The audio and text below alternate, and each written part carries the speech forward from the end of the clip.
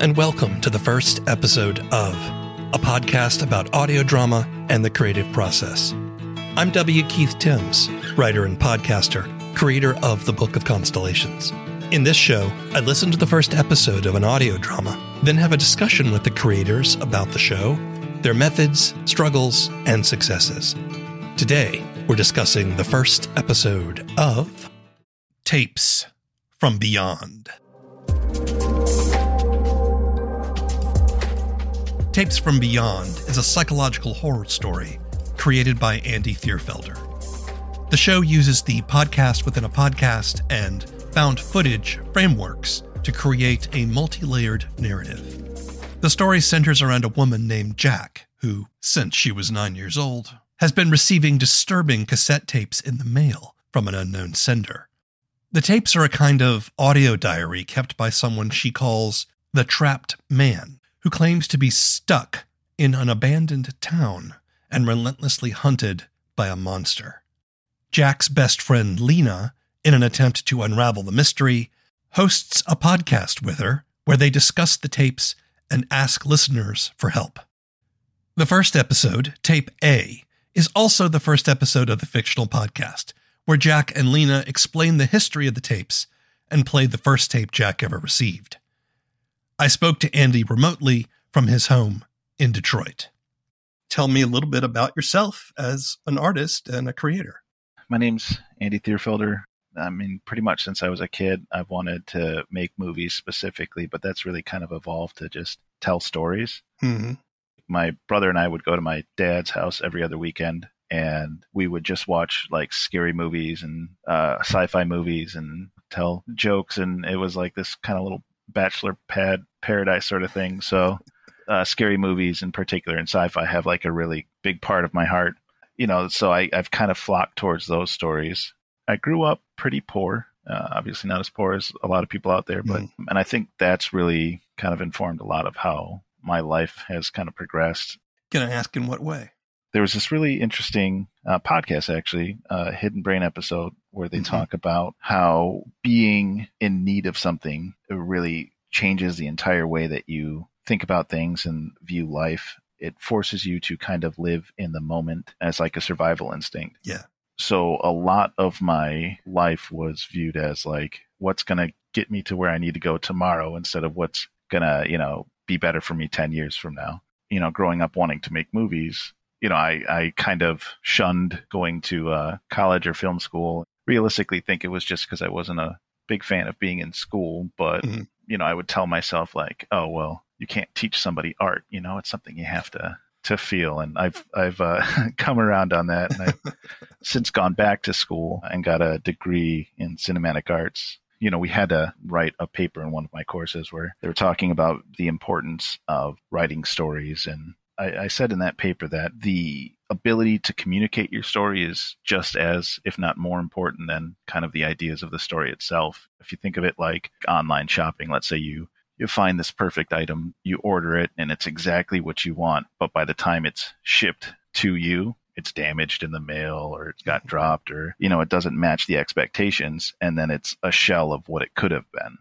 Coming around to the idea of honing the craft beyond just being, oh, here's a great story. You have an interest in making films. Yep. How did that turn into audio drama? A lot of trial and error. I made a feature-length film, actually, with some friends that we tried submitting into some different film festivals. And it was a movie that I was really proud of. We wrote, directed, acted, everything of it. I put like thousands of dollars of my own money into it, hundreds of hours of filming and editing and writing, and this entire process, which is just kind of this incalculable sum when you add it all together. Yeah. And I would show it to, my friends and family that would watch it. And then after, the 90 minutes, they'd be like, oh, that was cool. And then that was like it, I'm laughing because as an artist myself, I've been there. Yeah. Yeah.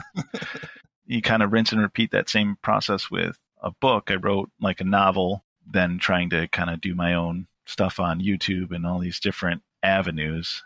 I made a lot of mistakes and I learned a lot of things along the way.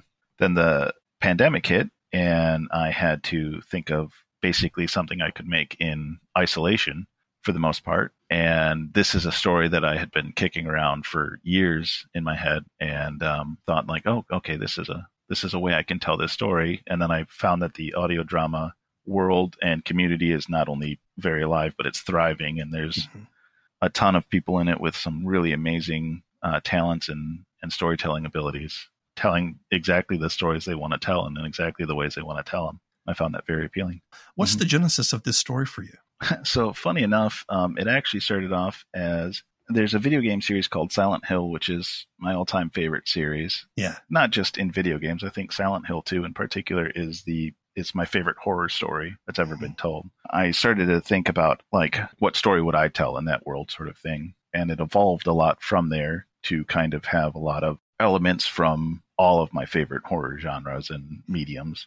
The best kind of horror stories are the kind that kind of get under your skin. You know, like you see a gory, I mean, my favorite movie of all time is Evil Dead 2. So like, I'm not against, you know, like gory movies or whatever, but if you can get an idea that kind of plants itself in your brain that you can't get rid of, and it kind of grows, and then it almost like a putty kind of fills in the crevices of your own fears and anxieties, that you kind of pour into that, gels with it, and becomes something scarier than just this initial notion that was presented to you. Those are the real scary stories that really stick with people. With what I tried to do with Tapes from Beyond was create something that you would think about, that would get in your head, that you would find ways to kind of breathe your own fears and anxieties in it, that would create a more immersive, scary environment for you. Yeah. Talk to me about what you did to try to accomplish that. One of the major elements that I use to try and do that is I call it audio drama, but also kind of a pseudo ARG or alternate reality game, which if you or anyone's not familiar, it's essentially a story that's supposed to exist within the real world, and you can incorporate real world elements into it. It's kind of like the next step of evolution for the found footage genre, where it feels like it's something that's happening in the world that exists. You know, there's the two host characters of Jack and Lena, and they're presenting these tapes and this story to the audience, but then you also learn a lot more about, more specifically Jack, but both of their lives and how it intertwines with the story. The characters in the story are literally asking the audience to help kind of solve this mystery, which pulled people in to give out their own thoughts and ideas that would then be discussed in later episodes by Jack and Lena. And the story was always set in the sense of the Trapman stories wasn't going to change based off of how the audience interacted with it, but how much of his story was going to be discovered was going to be dependent in a large way on the audience's interactions. So you would actually have audience members who would write into the show, and you would incorporate that into future episodes? Yep. Like I said, it kind of originally spawned from the idea of the trapped man who's stuck in this town. I wanted his story to be out there, but I don't like when exposition feels like it's just kind of thrust in there. Yeah. I wanted a way for it to seem to come out naturally. If this were to really happen, if somebody was, you know, recording themselves and their experiences, you would A, need a reason that they would do it, but then B, a way that that story then reached the greater audience. That kind of forced me to have the character of Jack, who was the person who was receiving the tapes. But then I also realized that that character would, you know, it would create essentially a second story to kind of discover. You know, another big thing that's popular on YouTube and even on like broadcast TV is shows where people will sit around and discuss what just happened in some other show. Right. Exactly. Yeah. Reaction shows. Exactly. Yeah. And so I thought having that made sense to exist within this world. And then you would have an excuse for someone to fill you in with behind the curtain kind of details, as well as, you know, another layer to the story to tell. Yeah. Which ultimately, you know, made me think like, oh, well, we can have the audience interaction elements of it as well, which will further create that, you know, kind of personal horror that I was trying to create with the show. One of the things I thought you did really effectively in the first episode was you gave the audience a lot of questions that you did not answer. These are the hooks. These are the forwards that get people to come back, right? Who is sending Jack these tapes? Yeah. Who would send these tapes to a 9-year-old girl? Mm-hmm. Then you're asking, who is the man on the tapes? And then where is the town? One of the things that kept me interested in made me want to come back and listen to more was the fact that you had all these questions sort of right up front that you left mostly unanswered, but you gave us just enough information to kind of start thinking about what could the possibilities be. And that, I think, is what you meant maybe by getting under the skin, right? Is to sort of making it stick with you in your head and make you think about it, which, as you said, then makes it personal. Yeah. Thank you. And we're going to play that tape for the audience here in a few moments. But I'd like to do a little housekeeping first. So you swear to me and to everyone listening that the story you're telling is true. These tapes were sent to you in the mail and you had nothing to do with their production, nor do you have any idea who made them or why they were sent to you. That is correct. And how are we supposed to believe you? I guess I really don't care if anyone believes me anymore. I'm only doing the podcast because we're friends and you asked me to. Oh, come on, Jack. I'm serious. I spent my entire childhood trying to convince people that these tapes were real, and no matter what evidence I produced, people still found some way to try and say it was all fake. So I stopped caring. I believe you. I was thinking of like, well, here's a frightening idea, or here's a frightening concept, or here's a frightening perspective, and then, hoping people would, to a degree, internalize that and have the story kind of stick with them a little bit longer. There's a lot of found tape shows out there. Yeah. Talk to me about your thinking in terms of what you wanted to do with this particular genre and how you wanted to approach the storytelling using the found footage device. It's kind of funny. I didn't know exactly how much found footage horror audio dramas in particular are out there. I learned a lot about that just from reading comments on Reddit or YouTube or wherever. But I think even had I known, I probably would have done this exactly the same way. In order to create the interactive element of it and create that kind of personal touch that I was aiming for, I think that was the best storytelling device for it. That is arguably the best part of making an audio drama in particular, in that it's very accessible for anyone to try and make a story, and that allows you to kind of tell the exact story that you want to. I think that the found footage genre, it works really well in audio drama because of the nature of what it is. So I don't think there's a problem with that. And I think that particular genre has a lot of potential that can still be mined. And one of the things I think you do really well with this is that it's not just about some scary tapes, but it's rather the story about how these tapes affected other people.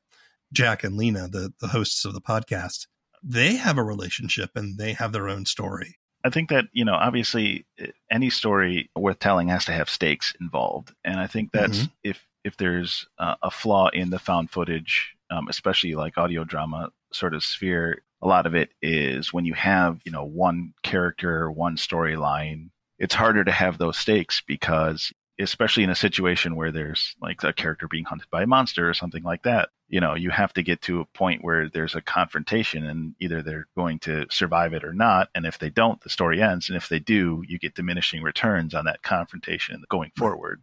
Yeah. So when you have kind of like this tangential story that's related, you have this other set of characters that they have their own stakes for it as well. It adds a new layer of fear, of concern, because now you have multiple sets of characters that in theory the story could go on if one of them disappears, so the stakes are raised for that other set of character. Take me back to that day. What were you thinking when you first got it? What happened after you listened to it? I was legitimately traumatized by it. I mean, I was 9 years old. The swear words alone were enough to make me feel sick. I remember listening to it and then getting this overwhelming fear of being watched. I mean, this tape was addressed to me specifically, so whoever sent it knew where I lived, and they wanted me to hear it. I didn't know what to do. I thought my parents would be mad at me if I showed it to them. Why? A bunch of reasons. I wasn't even allowed to watch PG-13 movies, so they definitely wouldn't have wanted me to be listening to this. I was worried they would think somehow this tape being here was my fault. If a character has no stakes in a scene, the character is not going to be interesting. Characters without risk are uninteresting. Jack and Lena, for example, they fight. They don't fight a lot in the first episode, but there's tension there. Yeah. And that tension becomes a part of the story as well. You do the voice of the trapped man, is that correct? I do, yeah. Yeah. Do you have any history of acting? Not any sort of professional capacity. I honestly think that the bulk of my experience that's kind of benefited me is through live action role playing. Oh, yeah. Yeah. Because it's basically, character work and improvisational theater. And I've done that for 20 years or so. Your wife does the voice of Lena. Correct. Cassie. Yeah. And does she have any background in performance? A little bit, yeah. She did some theater work in high school.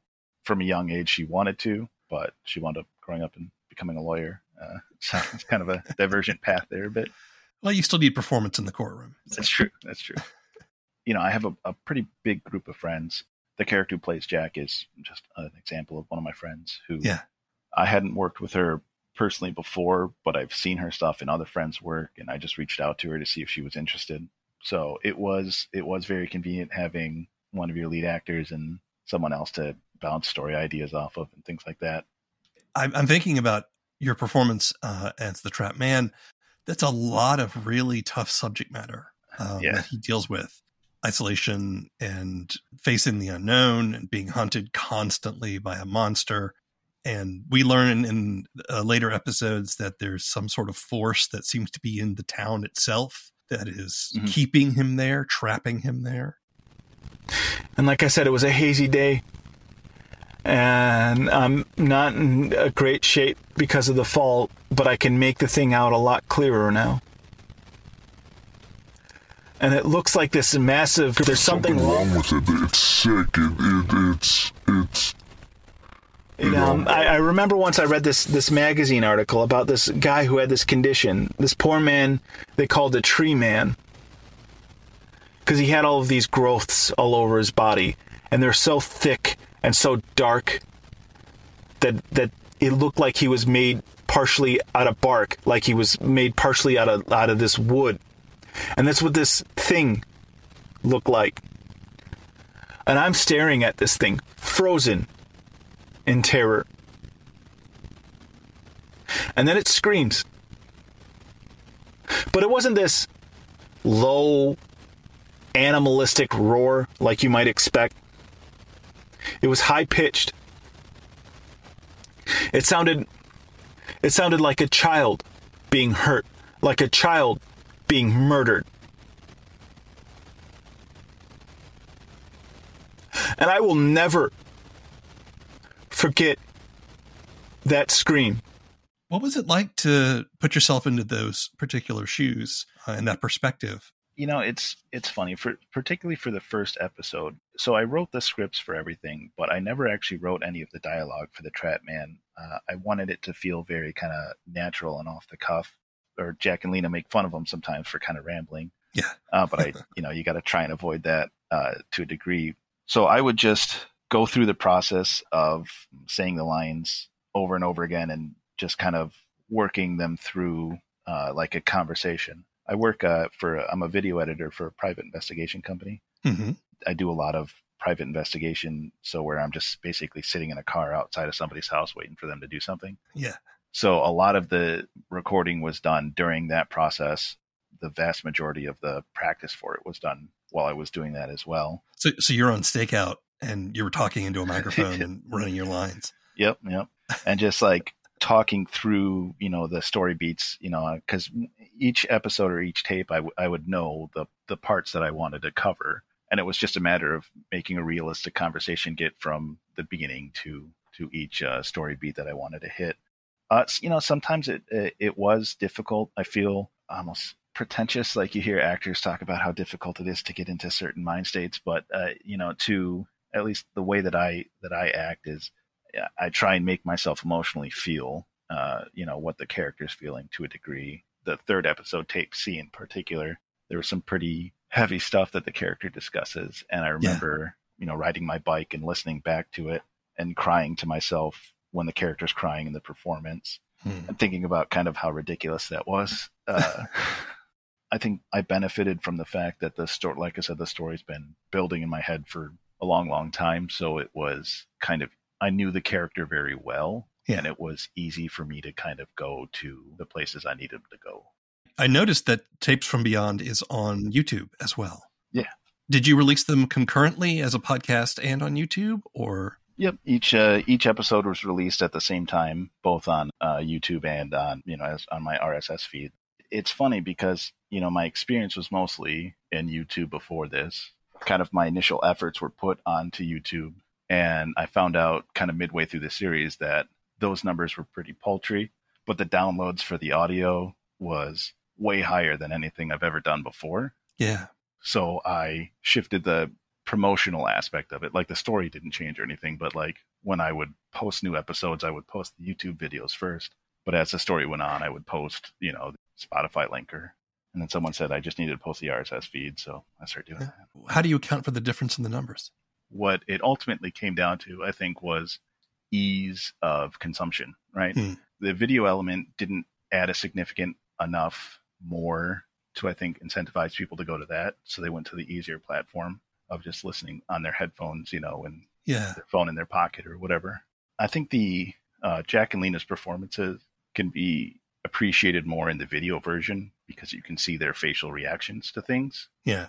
So I kind of prefer that version of the story, but I understand that putting on a audio drama while you're driving to and from work or doing the dishes or whatever is a lot easier than sitting down and watching a half-hour YouTube video. I wonder if the audio medium itself is really better suited for stories like this. And film is great if you've got something specifically visual that you want the audience to see and resonate with, right? Yeah. I think there are audio dramas out there that try really hard to be film without sight. Yeah. I applaud that, and I think you can do some amazing things with that. But I think maybe instead use the medium that you've got in ways that film, for example, cannot. I think that leaving a lot to the imagination has power, and I like that. How do you feel about that first episode, and how do you feel about the process, and what have you learned along the way? I'm still very proud of the first episode, but I think that I think there is a ton of room for improvement. I wish I would have gone in with a little bit more of a focus on purely the audio aspect of it, made sure that I have a little bit cleaner audio. So actually, it's funny, in the first episode, we had a recording failure. And so we wound up playing back Jack's audio and then having Lena redo all of her scenes to the video instead of to the live person. I feel like it made it feel just a little bit more disconnected than I would have liked. So part of me wishes I just go back and redo the whole first episode on its own. I have to ask you this question because either you're brilliant or you just rolled with it. There's a part in the first episode where I can hear an ambulance in the background, and I'm wondering, was that just an ambulance going by on the day of recording, and you rolled with it because, hey, it's a podcast and they're podcasting, or was that something you actually added to make it sound like they were podcasting and just doing the best they can in their basements or whatever? Yeah, no, it was a legitimate ambulance in the background. It's on Jack's audio, so if you listen to it carefully, like when it goes back to Lena's audio, it cuts out entirely, and then it goes back to Jack's. I was very aware of it, but I decided to keep it in, because that's, I think, one of the benefits, especially for amateur storytellers of found footage, either, as an audio drama or film or whatever, is that the characters are supposed to be amateurs in it too. Right. The idea was, well, these characters are amateurs, so if there's a little bit in there, someone could think that it's a genius effect that was added in versus guerrilla filmmaking that you had to get around. Well, it worked, whatever it did. I noticed it, but I didn't think too much about it. Lots of tape noise you used too, obviously, to damage tapes. So I'm guessing you've got experience with sound editing to work all that in. Yeah, through video work, and actually mostly as a way of covering up my own mistakes that I made. Like I said, I was most of my filmmaking is informed by not necessarily getting the right shot. It's just getting any shot that we can before all my friends decided they wanted to leave, or before we got kicked out of the park that we're filming in or whatever. So it's like I call it a guerrilla filmmaking. I've had to come up with some creative edits and workarounds, to get any sort of product out in the past. And I used a lot of that while I was creating the tapes. both because, like I said, sometimes I'm filming it in a car and another car will drive by and, this guy's supposed to be in this abandoned ghost town. And, Right. you can have an ambulance going by in the back of Jack's audio, but you cannot have an ambulance going by in the back of the Trap Man's audio. What do you struggle with, either personally or artistically? I think that sometimes when I'm filming things, like I said, it falls back to that guerrilla filmmaking mindset of, okay, we need to get this done. I wish that I was better at being a little more assertive and making sure that the shots aren't just on film or, aren't just recorded on tape, that they're the shots that I want. I think one of the things I'm most proud about with this is I really, growing up, I thought I wanted to be a director. And I think really my strongest suit is writing, but I really kind of put my director hat on for this to be like, hey, we need to do this line again, or we need to do this part again. Is my wife. So if I go like, no, you need to do this again, or that wasn't good enough, that you can't just see them on set the next day, kind of thing. How do you measure success? I don't think success is any one goal that you need to hit. I think that anybody who listens to this and puts out their own audio drama, or even thinks about it, or puts out their own poem or story or whatever, that in itself is a huge success. And honestly, arguably the biggest success. And everything else that comes after that is great and wonderful, but just doing it is the most important part. Growing up wanting to make movies, whenever I would talk to people about it, oftentimes I'd go, oh, well, I have this great story idea and it's blah, blah, blah, blah, blah, blah, blah, blah, blah. And they'll sit there and talk to you forever about it. And it got to a point where it's like, I'm not impressed by a good story. I'm more impressed by a mediocre end product than I am by the best story that's never going to be written, And so the first and most important part is doing it. What are some lessons that you have learned about creating audio drama that you can share with people who might want to create their own?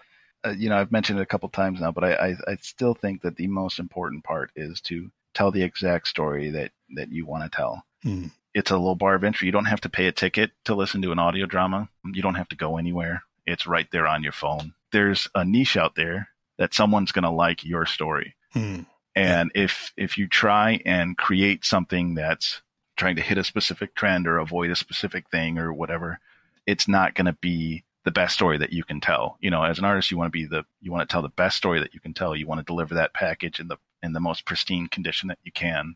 Otherwise, people aren't going to resonate with it. It's not going to have this deep connection that it could. I really want to connect with other people too. I had a crew that I did film stuff with, but most of them haven't translated over into the audio drama field. And I'd love to work with other people, other creators, and, either act in their stuff or get them to act in mine or write. I would love to see someone, direct or produce something that I wrote, because like I said, I think my strongest suit is as a writer. Anything I've written that's been made has been self-produced. So I'd love to see what someone else's interpretation is, So I'd love to work with other people on stuff as well. I found keys to the vending machines. I found that letter. I found this tape recorder that I'm talking to you on now. But most importantly, I found that this room had a locking door and a couch. So I took the keys and made my way back out into the main area, and I got myself a dinner that the 8-year-old me would have killed for. I took my chips and candy and pop. I went back into the office, locked the door, ate my dinner, and passed out on the couch. And that's how I spent my first night here.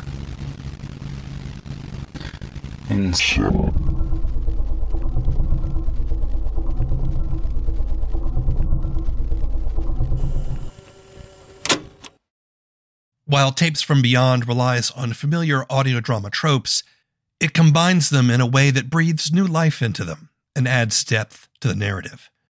The thematic struggles in the story, isolation, guilt, fear, and mental illness, are not just the trapped man's, but Jack's as well. You can listen to Tapes from Beyond on most major podcast platforms, or see our show notes for more information. The first episode of is written and produced by W. Keith Timms. All the opinions expressed in this show belong to the people who expressed them, and not necessarily to anyone else. The theme song is Mockingbird by David Mumford. If you want more information, want to sign up for our newsletter, or if you're an audio drama creator and would like to be on the show, visit our webpage at thefirstepisodeof.com. If you like down-to-earth sci-fi audio drama, check out my show, The Book of Constellations, wherever you get your podcasts. Keep telling stories. It's the only way we're going to get out of this mess. Until next time.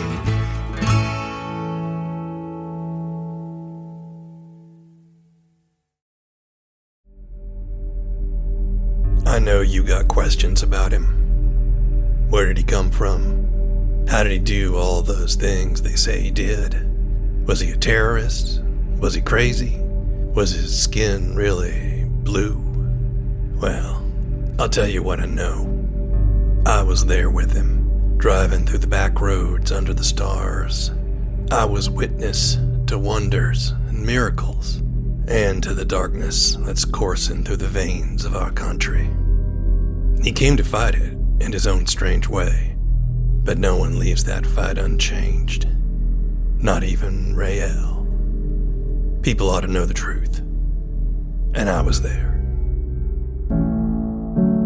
The Book of Constellations is a down-to-earth sci-fi road trip. It's audio fiction, and you can find episodes at bookofconstellations.com or wherever you get your podcasts.